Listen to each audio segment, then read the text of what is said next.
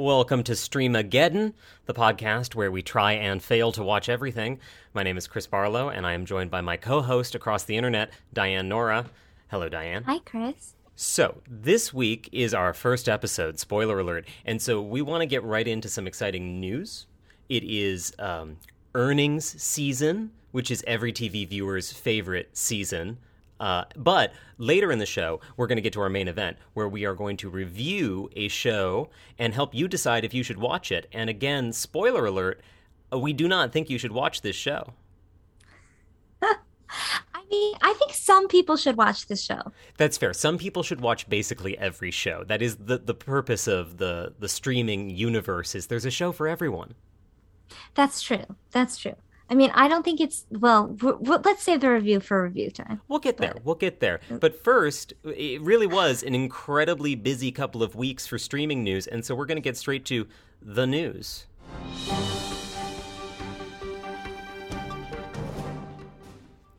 That's how you know it's a news segment. And to get started with our news this week, we're going to talk about Netflix. Do you like Netflix? I love Netflix. I think Netflix is my preferred streaming platform. Wow. Okay, preferred. Number one. I think so. It's the easiest, I think, to navigate, and they have some shows I really enjoy. Those are basically the two prerequisites for being a good streaming platform. So you're onto something there. You might be right. They have a lot going for them. They are kind of the OG streaming platform, of course. And if we look at the top streamed shows of 2021, which is a report that came out from Nielsen, Netflix has many of them. Shocker. You might think the top streamed show of 2021 was Squid Game. That is what I thought until I read the news. The news in the Hollywood Reporter revealed that no, Squid Game was up there. In the category of originals, Squid Game was number 2, behind Lucifer, which I had to be reminded is a streaming original because in my mind it's a CW show that ended years ago. But it turns out, no, it went to Netflix. It's actually quite a big hit on Netflix. And it edged out Squid Game basically for two reasons. There are more episodes, so there is more hours of it to watch, right? And Squid Game, we have to remember, came out pretty late in the year. So Lucifer just had a leg up. I think if Squid Game had come out earlier in 2021, it actually might have beat out Lucifer. The number was close. That is kind of amazing since Squid Game only has the one season. Yeah, it's actually, that speaks to what a sensation Squid Game was. And still is, as they promise more squids and more games. But neither of those hold a candle to the number one streamed show of 2021. It's a difference of about 26 million, I think, between Lucifer and Criminal Minds, a little show called Criminal Minds. Is this just boomers? Is it all of us? What's going on? I'd like to think it is Criminal Minds. It is both boomers and all of us, because speaking for myself, I love a good crime procedural. The wackier, the better sometimes. And Criminal Minds is nothing if not absolutely absurd. And it's very watchable. Yeah, it's great background TV. I mean, my procedural of choice is anything in the Law & Order oeuvre. But I get it. I get Criminal Minds' appeal. And to the boomer side, my mom loves Criminal Minds. She loves the Mandy Patinkin era. She loves the post-Mandy Patinkin era. She just loves the serial killers and their games. I think that we're a Dick Wolf family, but I respect a Criminal Minds watch, you know. I am a big Dick Wolf family as well. It's true. But that is a really interesting number for Netflix to get, because Criminal Minds does stream on Netflix, not Paramount Plus, which is the streaming service owned by CBS, which was, of course, where Criminal Minds actually aired on TV. How did that happen? That is the question. How did they let that happen? That is the question we are going to ask several times during the course of this episode, Diane. In the case of Criminal Minds, this was, an older show in a lot of ways. It's not that old, but it's old enough that at the time, CBS All Access wasn't really a big service. CBS All Access is what became Paramount Plus. And so CBS saw more money in licensing it to streaming. And they did that a lot for a while. We'll talk more about that. But now they feel a little bit of Criminal Minds envy, I think. And so reports are they are working on a Criminal Minds rebooting a show that only ended like 2 years ago, to go straight to Paramount Plus. Okay. Well, I'll probably watch it. So Yeah, I gotta say, it's not a bad idea. Sure, yeah, I don't hate it. And I gotta be honest, when I read this report, I thought, I could put on some Criminal Minds in the background. That's not a bad idea. I mean, it's bad for the soul, but it's heartwarming at the same time. Right. Something about the fact that it can be wrapped up in that like 52 minutes. Yeah, if It's only very satisfying. all problematic serial killers could be wrapped up in about 52 minutes. It'd be a great world to live in. It would be a world full of serial killers. To be clear, there are so many serial killers in the Criminal Minds universe, but they all get taken care of in a pretty efficient fashion. Hmm. So that's Netflix news number one.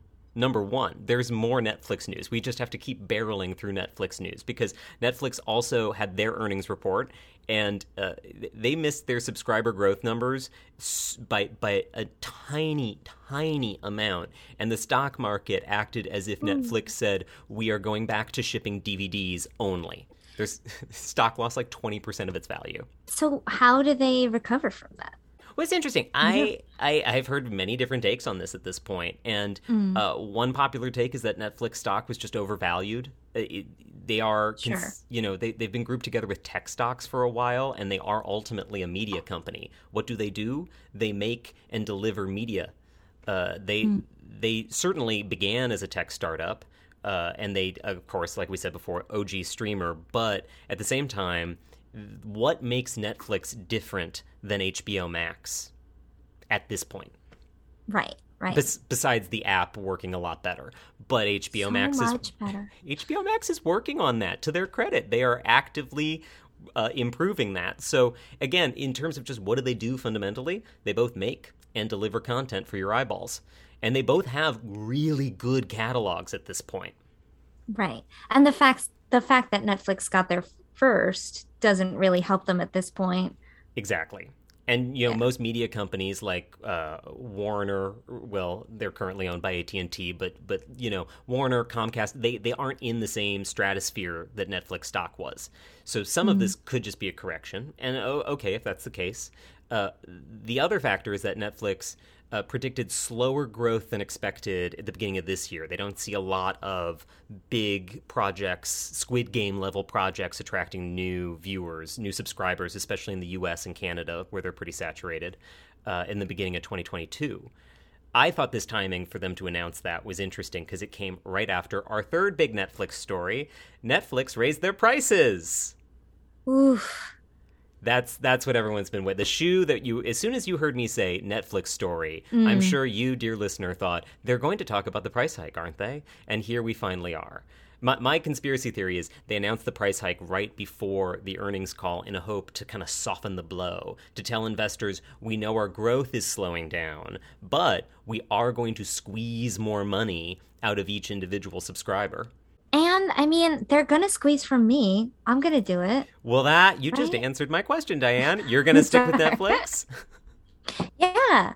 I mean, especially now that they have Seinfeld, that is probably my number one viewing, repeat viewing engagement. So I think there's no, yeah, and I like some of their originals too. It would have to be more than the marginal hike to make me drop it at this Yeah, point. and I think, notably the hike for the main tiers, the basic tier and the middle tier, they weren't huge. The middle tier, which is kind of the standard tier, went from $14 a month to $15.50, so we're talking $1.50 a month. On the high end, the 4K tier went from $17.99 to $19.99, so at most it went up $2 a month, and they're predicting most people are going to absorb that. Yeah.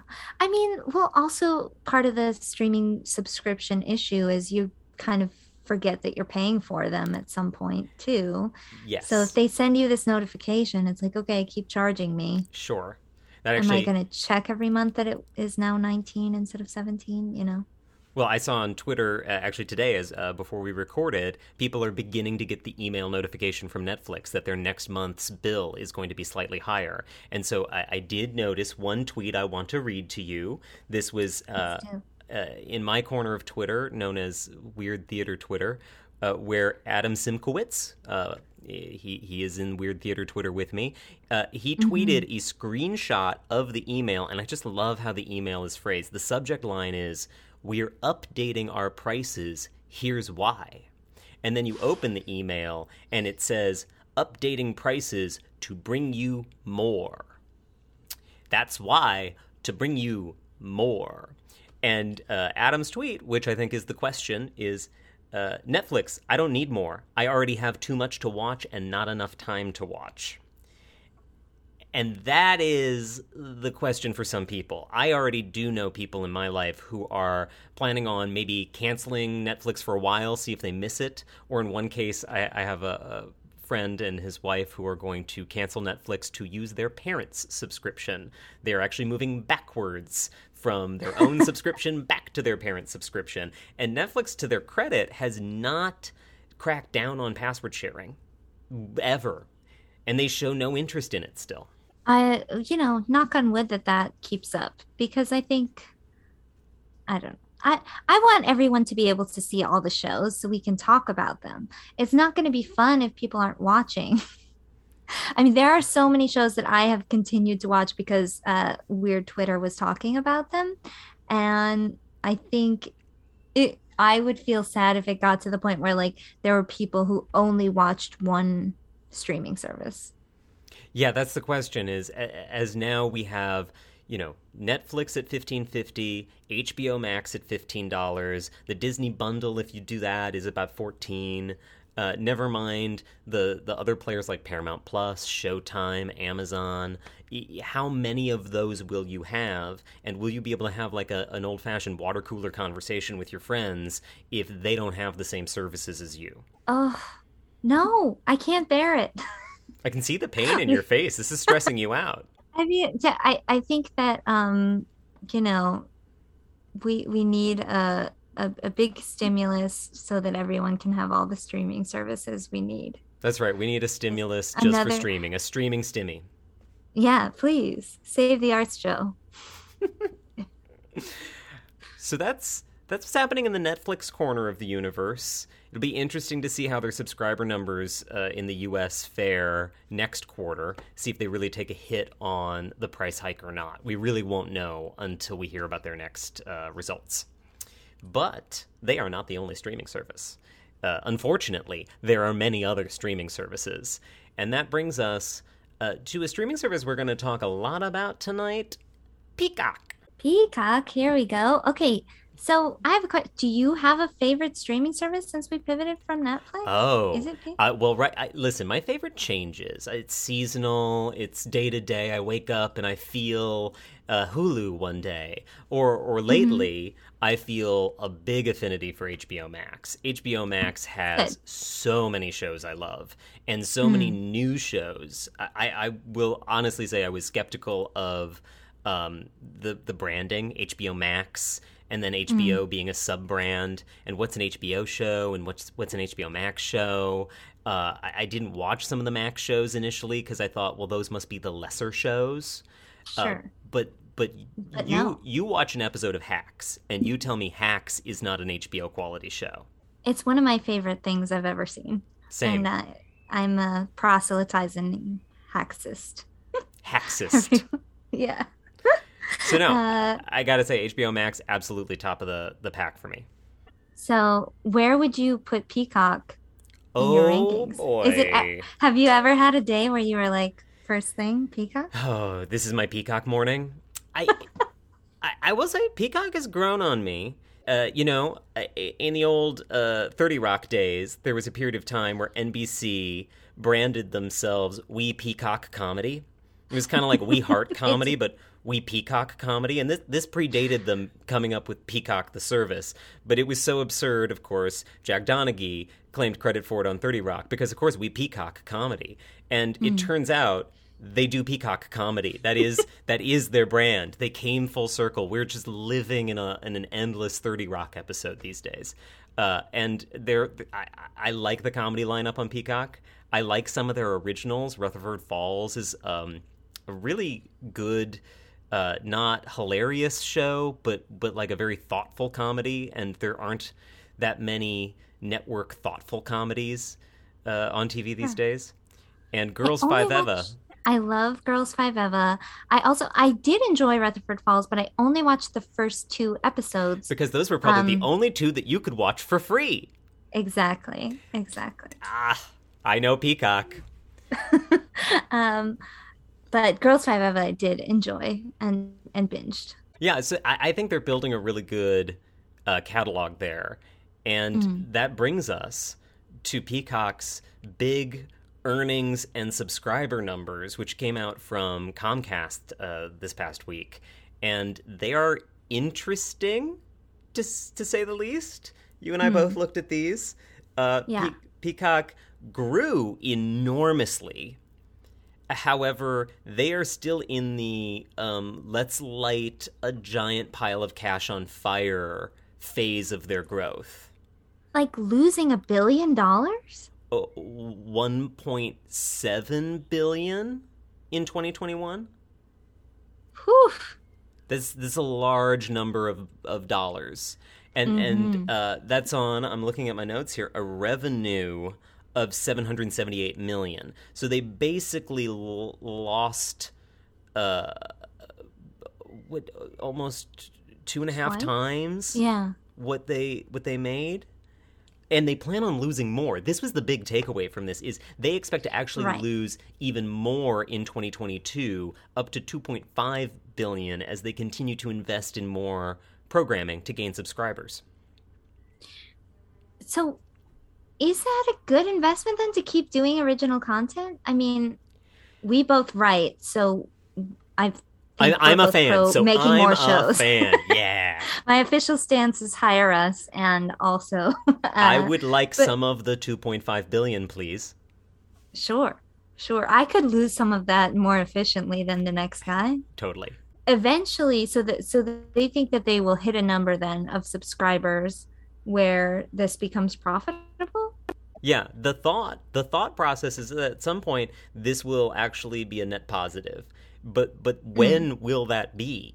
Unknown. Big question mark. And that's for every level of Peacock? Oh, overall. I'm so glad you asked about money. the levels of Peacock, because there are just so many levels of Peacock. Yeah, that's overall for Peacock, but one of the things I found most interesting about their earnings report is they basically admitted that the free tier is a dud. And if you're not familiar with Peacock, if you don't Peacock comedy the way we Peacock comedy, Peacock being the weird offshoot of a network, of a classic TV network, they did what all the classic TV networks have done and approached streaming in the most backwards fashion I can imagine. And so, of course, they have 3 tiers, one of which is free and ad-supported, which you would think, well, isn't that just like NBC?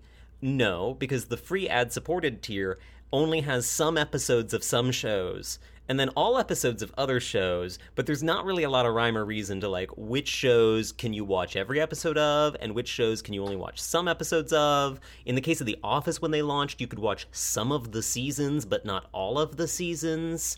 And so at a certain point, I was on the free Peacock tier initially, and I tapped out pretty quickly because I got like 2 episodes into the Saved by the Bell reboot, which is meta and goofy, and during the pandemic, who didn't want meta and goofy? But then I couldn't watch more of them, and I had no clue what other shows where I'd run into the same paywall. It turns out a lot of people feel that way. So I had this issue too with Parks and Rec, which they had 3 free seasons and then you had to pay, which, I mean, the show really starts getting good at 3. They know. They know. So they get you hooked on that, like, sweet Indiana goodness, and then you just want to keep going. And I was talking to a friend about it, and she was like, oh, I hate this because on Netflix it was free. And I was like, no, you were paying for it. You were paying for Netflix. Like they've just tricked you into thinking it was free. Really, it check your bank account. Like, They've been taking $13.99 now, $15.49 a month from you this whole oof. time. But speaking of it's free in quotation marks. There's this next tier of Peacock, the Peacock Premium tier, which is $5 a month, ad-supported still, so you're paying and watching ads. But if you are a Comcast subscriber for Comcast Cable or Xfinity or another Comcast-owned cable brand, you get Peacock Premium for free. So some people have that free, in quotation marks, experience with Peacock. And I figured this out over the holidays because I went to visit my parents who have Xfinity. And they Peacock comedy because the Peacock app is built into their cable box. What? Yeah, we went to watch something on Peacock, and I turned on their Apple TV, and they did not have the Peacock app. And I said, why did you tell me to open up Peacock? You don't have it. And they went, why are you using the Apple TV? Peacock is in the cable remote. And they picked up this crazy-looking cable remote, and they pushed this giant glowing blue button in the middle of their, like mutant cable remote, and screamed, Peacock! They just shouted, Peacock! At the cable remote. And what did it do? It launched this very rudimentary Peacock app on their TV. But it had the shows, it had the content, and we are living in Jack Donaghy's dream. Truly we are. And you know what? That ease of use has helped them bridge the gap, whereas I cannot tell you how hard it has been to get them into HBO Max, because it is a mental jump for them. They know HBO as, 11 p.m. on Sunday, John Oliver, and we turn the cable to the channel where that airs. And to explain to them that now it's an app with a different name that they are already paying for. They did not believe me when I said we are already paying for this. That level of friction has been a challenge for some of the other streamers. But for Peacock, they have this built-in audience through Comcast and Xfinity. And so in the earnings call, we found out that there's 7 million highly engaged, whatever that means, Peacock users who come directly from their cable subscription. And that those people are showing a lot of traction in Peacock, and the execs at Comcast are hoping to convert those people into paid Peacock subscribers on, yes, the third tier, because there are 3 tiers to the Peacock pyramid scheme. And the highest tier is, of course, called Peacock Premium Plus, which is a name that makes me want to cry.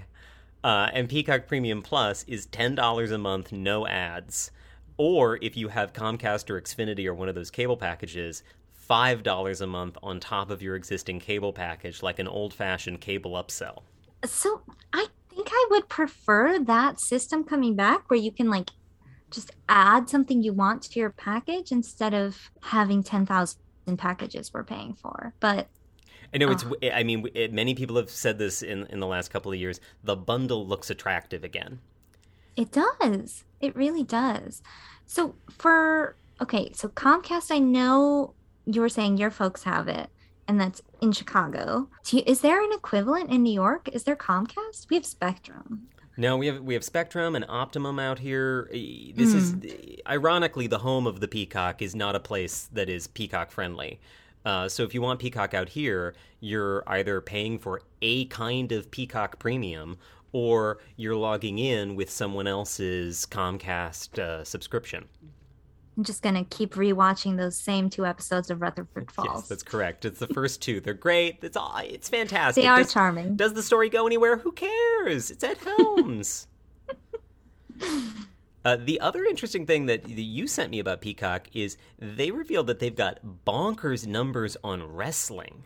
I never would have thought of that because I am not much of a wrestling viewer, to be honest. I think it's the only thing on television that I don't watch. But the numbers don't lie. 3 million Peacock subscribers are watching WWE, and more than half of them said that that's why they're watching Peacock. So, yeah. And Peacock, also Paramount Plus, but Peacock notably has been getting into live weekend football. uh, football that's Okay. airing on NBC is now simulcast on Peacock. Some of the games. And that is another play where they're hoping you come for the sporting event that you are obsessed with, whether that's wrestling Mm, or football, or they keep hoping it'll be the Olympics, but the Olympics keep doing them wrong. They really want you to come for that. And then, mm. oh, when that's over, you see that The Office is there, or Parks and Rec, or you check out this Rutherford Falls because that Ed Helms man, he's so funny. And then you're He is. hooked into the Peacock universe. It's not a bad system. I mean, I think, it's kind of like the old days of how did you end up watching this show? Well, I just didn't get up to change the channel, Yeah, you they, know? they really are kind of aiming for that in a way. And I Mm, also say to Peacock's credit, they're doing some creative stuff around trying to make streaming a little more mindless, like classic TV. There are some mm. sections in Peacock where you can essentially just watch a channel of fill in the blank, like a channel of Office episodes. You don't need to pick an Office episode, it's just playing them like a playlist. And that is appealing to me as somebody who has a lot of choice anxiety, especially when I'm looking for something that's kind of filler. When I'm not looking for a specific show, I'm just looking for something to put on in the background. Sure. And honestly, it kind of sounds like sitting on your, like, looking at TikTok for you know what I mean? And Yeah. just like scrolling through mindlessly. Like, you Yeah. can just tell me what I want to see. Please, please, I don't want to make any more decisions. It's too hard. Uh, Curatorial exhaustion. it's real. The other final, I think, really interesting thing that came out of that Peacock earnings report is they got a question about Hulu. Because if you don't know, and now I'm so sad I have to explain this to you, Hulu was the demon spawn summoned when Fox, Disney, and NBC all had a séance in 2007. And at the time, none of them had their own streaming service. And so they came together to form this unholy alliance called Hulu. And Hulu has miraculously survived like almost 2 decades of streaming shenanigans. And in the process, Fox has been purchased out by Disney. And so now Disney is the Mm. majority holder of Hulu, and Disney is going all in on Hulu. The Disney bundle is Disney Plus, Hulu, and ESPN Plus, and they're making a big play on that. And to their credit, I think they're branding Hulu pretty well. Hulu is grown up Disney Plus. Sure. It's where you get FX. It's where you get your racy shows, your Handmaid's Tales, uh, your Atlantas, and that's working I for them. I think I originally downloaded Hulu on January 1st, 2015, maybe 2016. I think it was 2015 because it was the day that Seinfeld came to streaming. Uh, Yes. and it was a magical day for me. I hardly left the house for days. I think it was just like That when I was wistfully remembering my old days where I would wake up and go, today is a Hulu day. Those were the Seinfeld on Hulu days. mhm, And of course, that deal ended, and NBC right. seemingly has no ability to hang on to their best IP. They did not create Seinfeld. This was a different era of TV, the '90s, where they were just the network it aired on. So Seinfeld is now over on Netflix. But in the meantime, Hulu has done a really good job of establishing kind of a new brand for itself. The weird Mm, thing is, it's also the streaming service where you can watch last night's episode of Law and Order SVU, or this week's Saturday Night Live, a day after it aired on NBC. And it really undercuts the value proposition of Peacock if you don't right. need Peacock to peacock the comedy that is Saturday Night Live or Mariska Hargitay investigating sex crimes. And so this question came up, and finally, I think Comcast said what everybody already thought, which is, yeah, they're not going to keep doing that forever. And they do want to bring their shows back over to Peacock and make Peacock the destination for that, like next day airing. Now, how quickly will that happen? I'm sure it's wrapped up in a lot of licensing agreements, and it's wrapped up in the fact that like NBC is a partial owner of Hulu, and so they don't want to walk away from it. They own part of it. Is Disney going to buy them out? And if so, that's going to be a negotiation. Mm, It's a really complicated deal, and I'm sure Disney does not have any interest in rushing it, because what Disney, basically the way it is right now, Disney is the majority owner, and they get nothing but benefit from the fact that when I miss SVU, I can watch it the next day on Hulu, and then at the end of the episode, maybe I flip over and watch something from FX, like What We Do in the Shadows. But they didn't announce a timeline for when that absorption happens. No, they were very vague about it. And I think that's on purpose because, if they're going to get bought out, they want Hulu to be valuable so that Disney has to pay more to buy them out of their share. And so to say we're pulling out prematurely, oh boy, that's kind of an Afghanistan situation. You're just inviting the collapse. And so I think what we're going to see is a very gradual pullback, unless they can strike a deal with Disney to pull out quickly. So, but then would Hulu remain in the Disney bundle? Yeah. Because at the end of the day, I am positive what we're going to see is Disney become the total owner of Hulu. Disney wants Hulu to be the adult brand. And that way, for families that don't want Hulu, Disney Plus alone is really cheap still. But for most people who want more adult programming, Disney Plus alone doesn't have a lot of adult programming, but you do want it for the Marvel shows or the Star Wars shows. There's a few things you want Disney Plus for. And then bundling it with Hulu makes you feel like you're getting a better deal because you're like, great, I'm getting my Mandalorian, but I'm also getting all of these cool FX shows, these Hulu originals, the stuff that the grown-up stuff I want to see. Right. I actually pay for Hulu through Spotify, which is a whole... That is bizarre. What? I don't know why they did it, but I was like, are you sure this is real? Someone sent it to me years ago, and I was like, oh, okay, I guess I'll only pay for one of them. And it's less than $10 a month for Hulu and Spotify. I feel like a criminal. That is so weird. I really use that content. It's so weird. That'll probably have to end at some point, too. They must not be making money on that anymore. Well, I'm like, who's losing the money there? Is Disney losing the money there, or is Spotify paying Disney? I'm so confused by that arrangement. I have a fantasy that they're taking the money directly from Joe Rogan. Oh, I would love that. Yeah, so that's what I choose to believe. Thank you. I'm going to live with that truth. You're welcome. Wow, this has been a journey through the news, and I want to bring us back to Peacock. Because we were talking about Peacock, and we peacock, and Peacock happens to be the streaming home of the show that we watched to review this week. And so, without further ado, I am going to gracefully transition us with a little sound of a show called Yellowstone.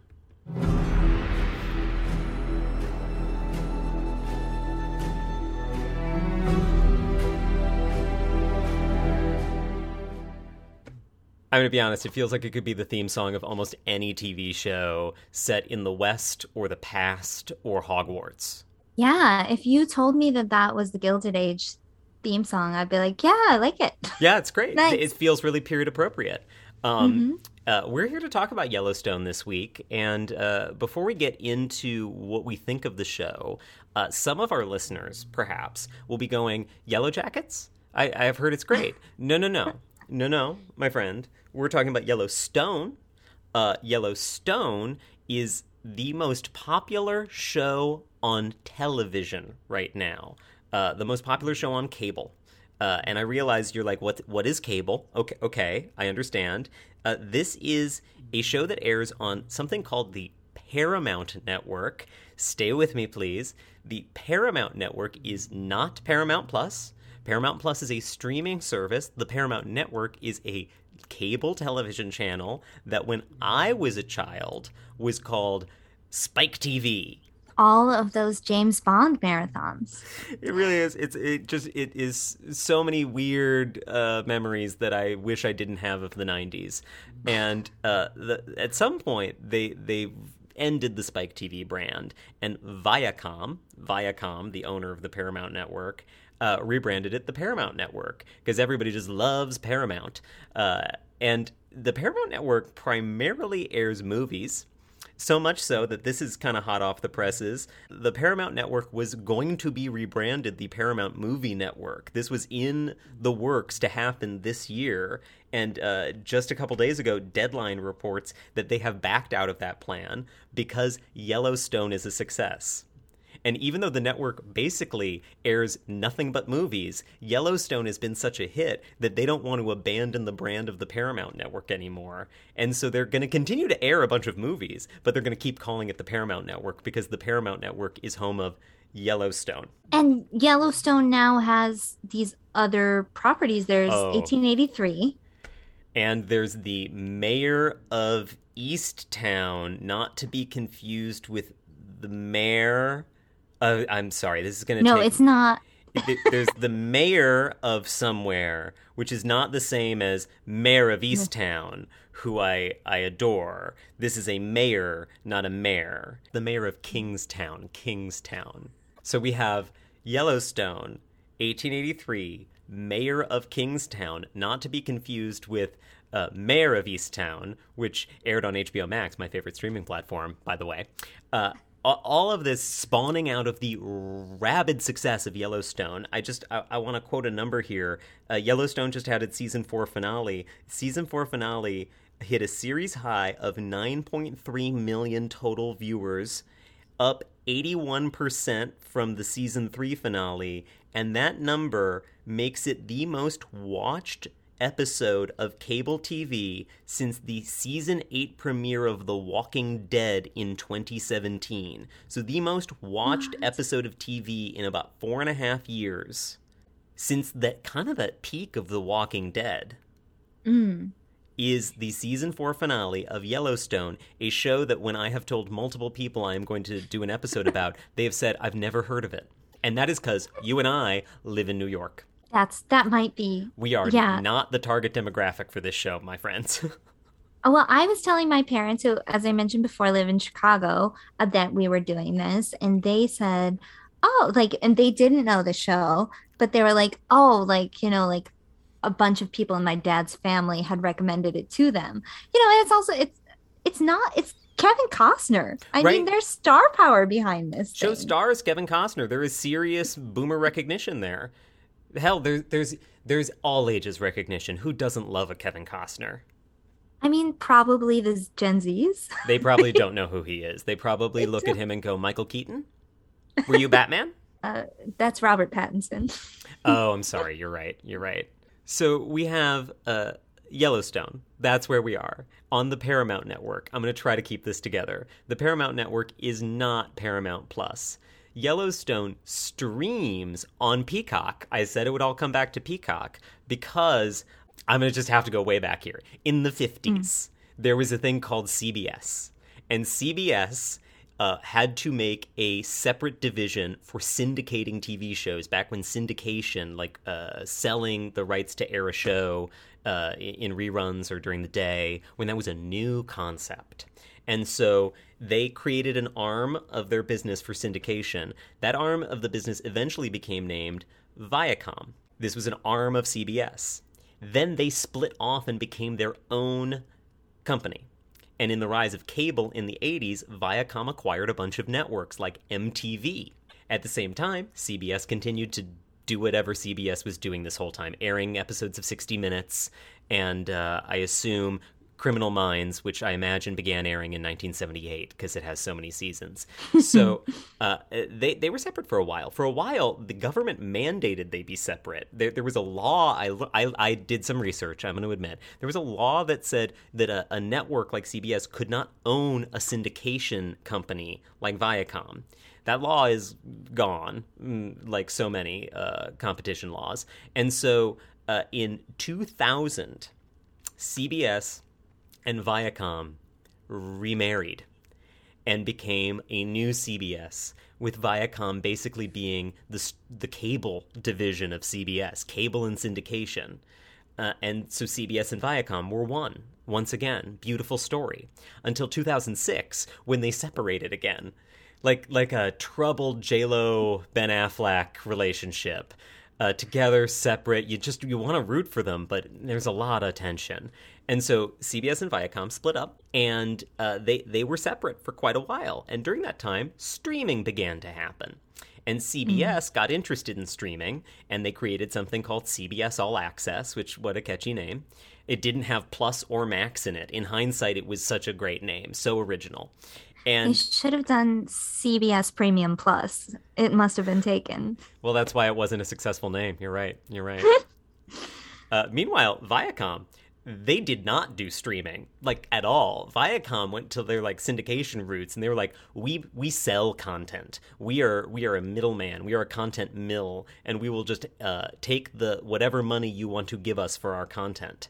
And so Viacom, which owned Paramount by this point, Viacom made the Paramount Network, and then they licensed the streaming rights for everything on the Paramount Network, which it turns out is not very much, but they licensed the streaming rights for all sorts of shows, for South Park and Comedy Central properties. Every network that Viacom owned, it was an open auction to send those streaming rights to the highest bidder, which to the head honchos, I guess, at Viacom made a ton of sense.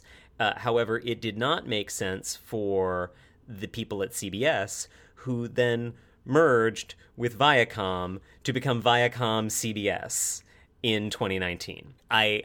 You cannot write a more confusing story of how these companies separated and came back together over and over and over again.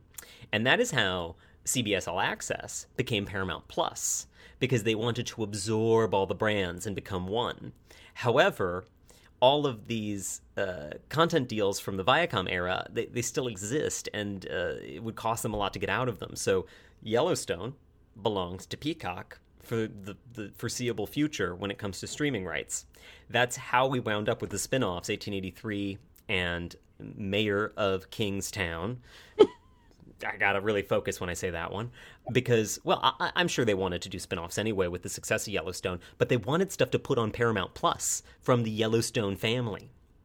They want people to go to Paramount Plus. The problem is they've licensed out all the good Paramount Plus content. They did the same thing overseas with Star Trek Discovery and a lot of the new Star Treks, because they didn't have CBS All Access overseas, and so they said, sell it out, just give it to whoever wants it. And now they're launching Paramount Plus overseas, and they're like, no, we want it back, give it back. A lot of just regrets there. They're trying, I guess.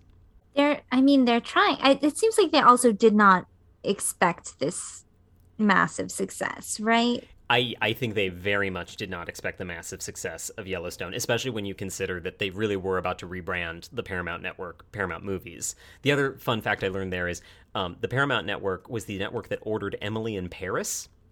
And they were like, we're not really that into doing series anyway. We're going to give it up. And that's how Emily in Paris wound up on Netflix. But for a moment, there could have been a period of time where Emily in Paris and Yellowstone, a gritty Western, would have aired on the same network. The world's widest network. I mean, that is a big tent. That is a network that says everybody's welcome. I do think also, though, that Emily in Paris, even though it's about a young woman, also appeals to a similar demographic as Yellowstone. In a way, I think you're right. And I think that's a great time for us to talk about Yellowstone, the show itself. It has taken us such a long journey to get here, perhaps even more meandering than an episode of Yellowstone. Certainly not more meandering than the pilot of Yellowstone, which is 90 minutes long. It's literally, what a great place to start. I have a lot of notes from watching the pilot in particular, because I didn't know how long it would keep going on, and so I just kept taking more notes. And at some point, I did just write in all caps, oh my god, this pilot is so long. Why? Why is this pilot so long? It is a movie with no ending. Well, and Taylor Sheridan, to his credit, who is the creator of the show, writer, director, has had a successul film career. Yeah, and it is a very filmic show. In a way, I'm like, if you told me this was a 2-hour movie, the vibe and the pace and the tone would make a lot more sense.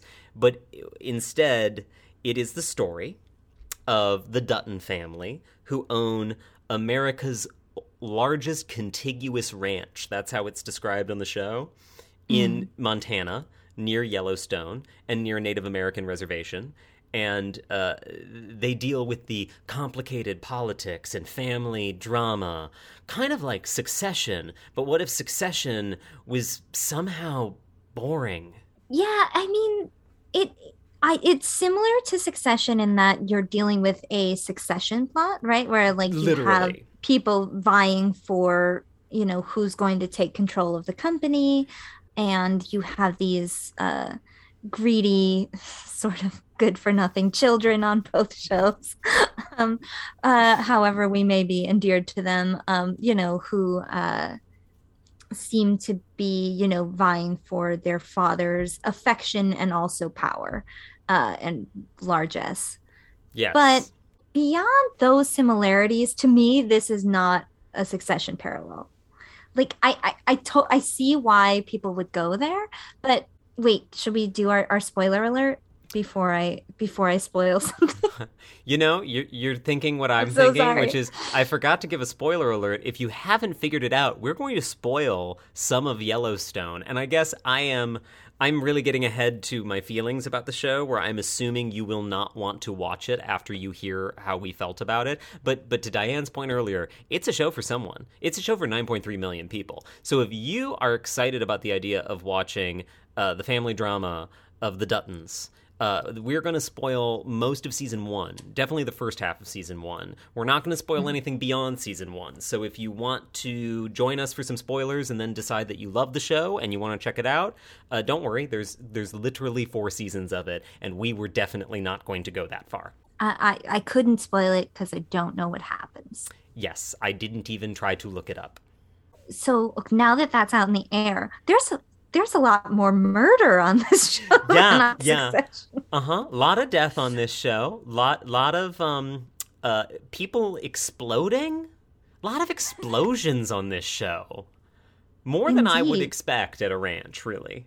Yeah, and I know they mentioned that like I think part of the pitch of the show is that it's this world that's remote. And so it's sort of like I think they say at one point it's like 45 minutes away from an ambulance all the time here. Like Yeah. they are outside of our culture and therefore like outside of our laws in some ways. And so they have their own sort of ethics that they've set up there, their own rules that they play by. But you still can't be killing people all the time. Like, wouldn't that end? Like, it still seemed to me very that part must be fake, right? That's not that world, is it? You ask a great question. It's how we glamorize that world. I can't imagine it's how that world literally is. But of course, I'm a city slicker, and as they like to point out, things are different in the city. In the city, you can get stabbed on your way home, whereas in Yellowstone, you'll get exploded and then shot. Not just exploded or shot. You'll get exploded and shot. Really want to make sure you get that job done. You do.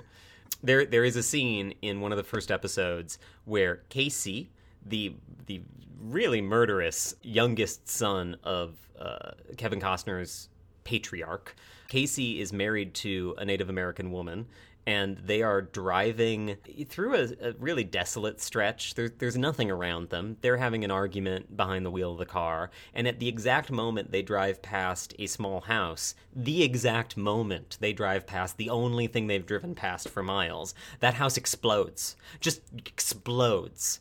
And of course, we're told it's a meth lab because it's hard times out there, and you inject some real issues into your murder show. But of course, it's not enough for the meth lab to explode. Then Casey goes and finds a man who's heavily burned, not likely to survive, because they are very far from ambulances, and they are very far from help. And also, everyone else in his house, his family, is dead. And the man begs Casey to kill him. And so, yeah, Casey just shoots him. I know that he is supposed to be a veteran, right? So Yes. he has this like military experience and he has some cowboy experience. He's always lassoing things.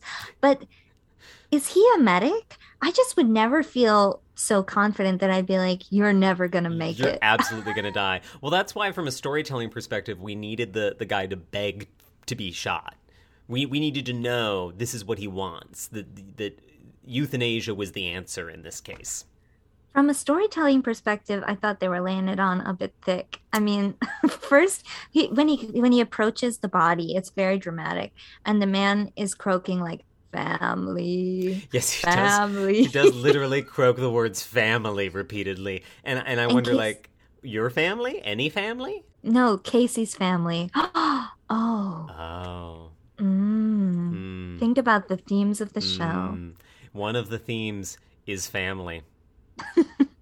I'm led to believe that from many of the scenes involving the family. And also, from the setup in the pilot, one of the things I noted in the pilot, so we have Kevin Costner, who plays the patriarch, John Dutton, and then we have multiple children, which in the pilot I felt like were one too many children. We had Beth, we had Casey, we had Jamie, and then we had the other one, who didn't have a lot of personality or details assigned to him, and there was just the other guy. There was just an additional son.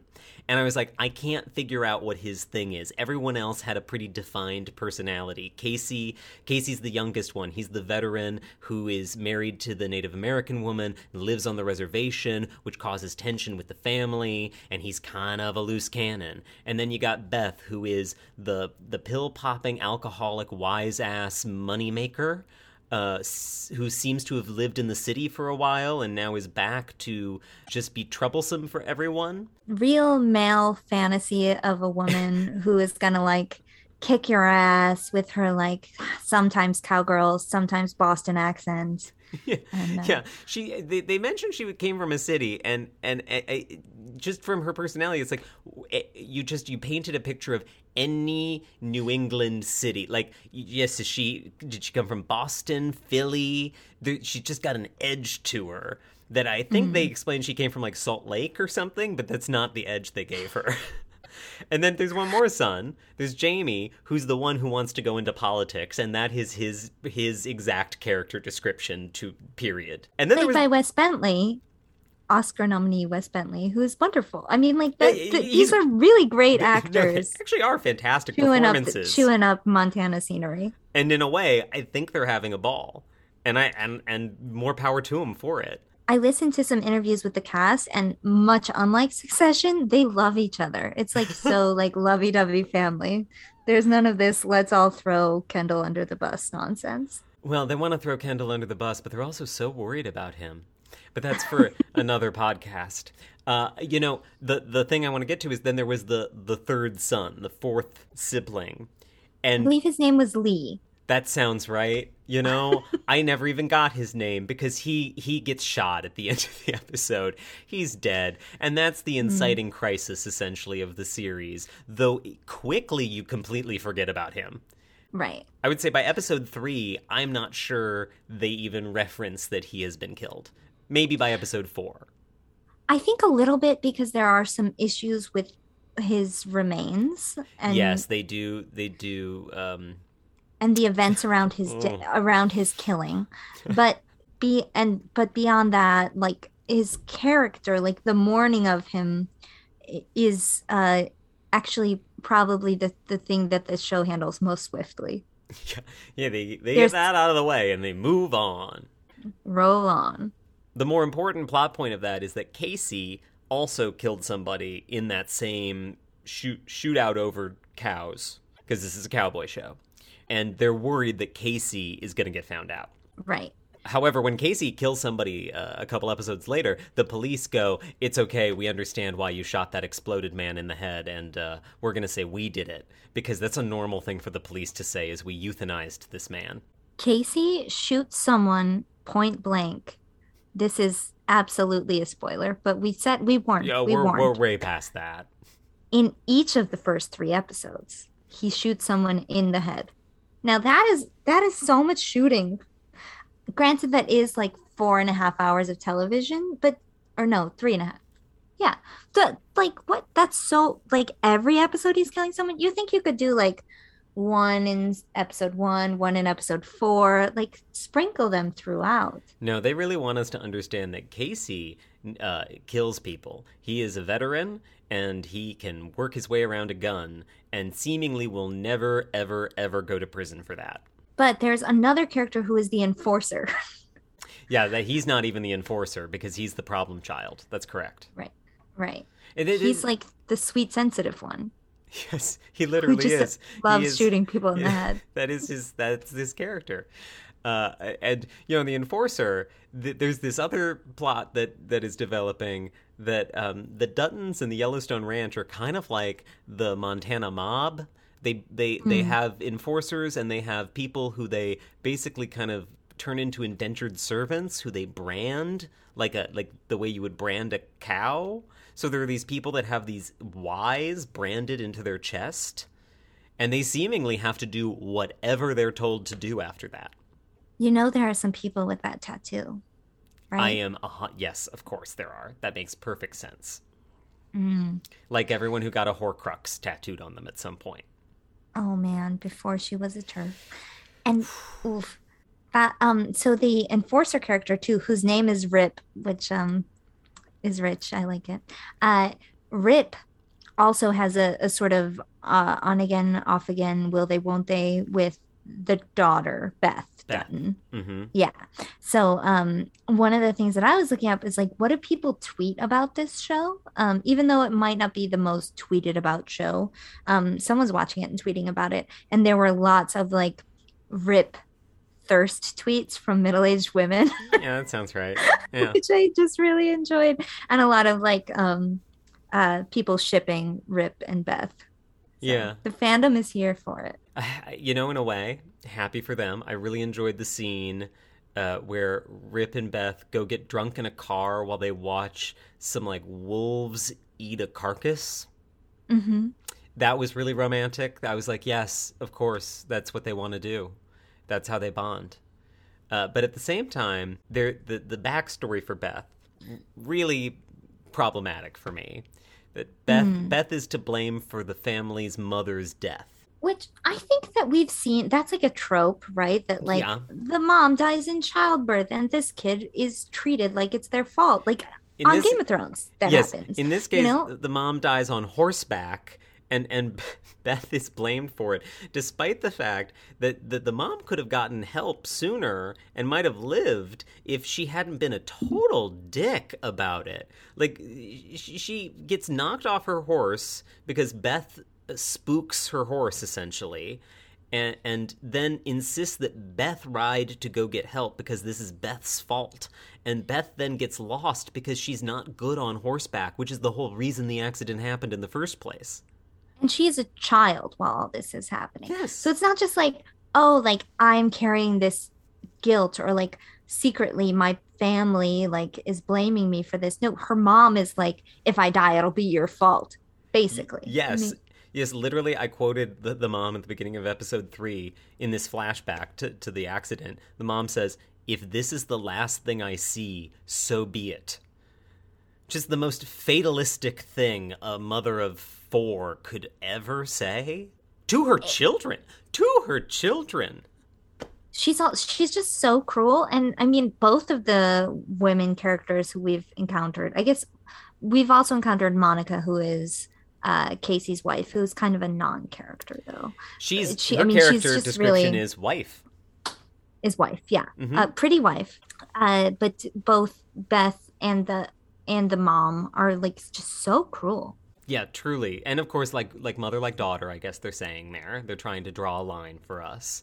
But I found that to be such an aggressively blunt backstory. And then, just to spice that up, later in that episode, John Dutton, Kevin Costner, is with his grandson, Casey's young son, and almost lets him drown through neglect, essentially. And that is not the only time Casey's son is almost killed in the first 3 episodes.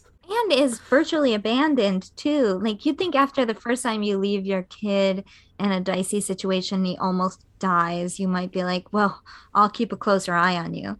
Nope. Especially for someone like Casey, who is part of his backstory is that he witnessed his mother's death, you know? Like, no, it's just so absurd. God bless that little child actor. Oh, He's yeah. keeping up. He's doing a good job almost getting bitten by a rattlesnake, almost drowning in the river, almost freezing to death from hypothermia. He is really nailing it with the near-death experiences. That's in 3 episodes. Those things all They happen over the course of 2 episodes. pack it in. Just really. Really pack it in for It's you. a really dense show. One of the things, to get back to the kind of obvious comparisons to Succession, the one thing that really struck me about it is both of these shows have one thing in common with the patriarch story, the Succession story, is that the status quo of the show will remain, because that's how you have a show. The status quo is that the patriarch will still be in charge, and the kids will still be vying for his love and power. And that, spoiler alert, is true through every season of Succession so far. That is true, from what I understand, in every season of Yellowstone, because, spoiler alert, Kevin Costner is still the star of Yellowstone.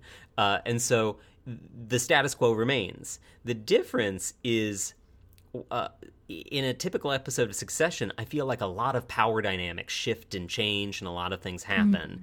And in the episodes of Yellowstone that we've seen so far, there is never a moment where I think the power is shifting. No. And there's also, I think Succession allows for a lot of complexity in character motivation and so sometimes you see someone behaving in a way that's just, it approaches absurdity in the sense that you're like, oh, I don't know why someone would do that, but I believe it because this is a world in which people are making decisions sometimes against their own interests because like they have complex motivations. Yeah. Whereas Yellowstone, I almost called it Yellow Jackets, that's why I had to pause. Terrible. They have to deal with these absurd decisions because there are rattlesnakes during shootouts, during I just drove by and this Explosions. woman might be attempted rape. It's like, oh my Oh God. yeah. Oh I blacked out And that that's part like a of that C plot, episode. you know? Yeah. Oh geez, the flashbacks to 2 days ago when I watched that are vivid. The other the other difference I'd see there is on Succession, we're meant to think of the Roy's family as being out of touch. They're not in touch with reality. They're extremely hyper wealthy individuals who do things that we find reprehensible because they are so out of touch with what we would consider normal life. Whereas on I almost did it too. Whereas on Yellowstone, we are meant to see these people as being so grounded and so in touch with the way the things are in real life in the West, and how that's real and deep. And I just, it's absurd. It would be more fun if it treated them with the kind of self-awareness that we get on a show like Succession, not to continuously compare it to a show that I wished I was watching the whole time. Yeah, I mean, I do think they're both dealing with like this sort of like dynastic American family and like this, well, I guess, dynastic international family on one of them. But I wonder how much that is like a moment reflecting on our current politics and if it can be read into that, like, neither of these families is the Trumps, but there is the one daughter and the two fuck up sons and the father who's, breaking laws left and right. It does sort of feel Trumpian. And I I don't know. I mean, I don't think either of them have that simple of a political line, but I think it's hard to ignore the politics that Yellowstone seems to be flirting with. Oh, Yellowstone literally name checks the inheritance tax in episode 3. The politics of Yellowstone are front and center in a lot of ways, and they aren't totally binary. There is a little more interesting kind of shades of gray to the politics there, with the relationship with the Native American reservation and with the governor of Montana, who John Dutton is sleeping with. That there's something there, but on the whole, yeah, they really want you to know that in real America, we have these real ways of dealing with things. Mm.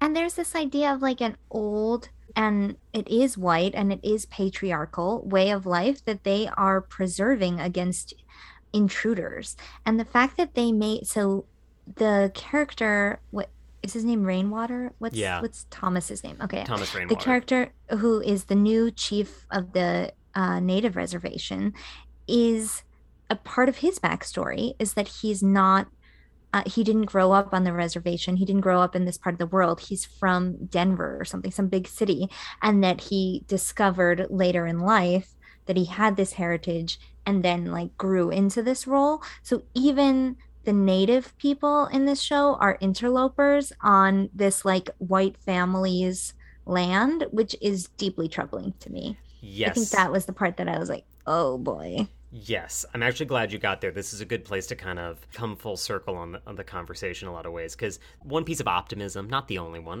To be fair, I went with an open mind. Admittedly, a lot of my mind made up, but an open mind. And one thing I was looking forward to was seeing how they handled a show with a real Native American plot, not just there are some Native American characters, but like I said, Casey is married to a Native American character and lives on the reservation. Thomas Rainwater is a major character in the pilot, but the way that they handle it quickly turns into a kind of cowboys and Indians story. And spoiler alert, the Duttons are the cowboys and the Indians are the Indians. And like you said, they treat the natives whose land we are all sitting on as the interlopers trying to encroach on the Dutton land, which is just a little maddening. The native characters are really greedy. One of them is incredibly cruel. It's like and you know, some of the Duttons have those qualities too, but they're given so much more depth, at least in the beginning of the first season. I can't speak for the series as a whole, but I was pretty troubled by their characterization. Yeah, and you know, like Gil Birmingham is a great actor, but he's not given much to make complex in this teleplay. So Yeah.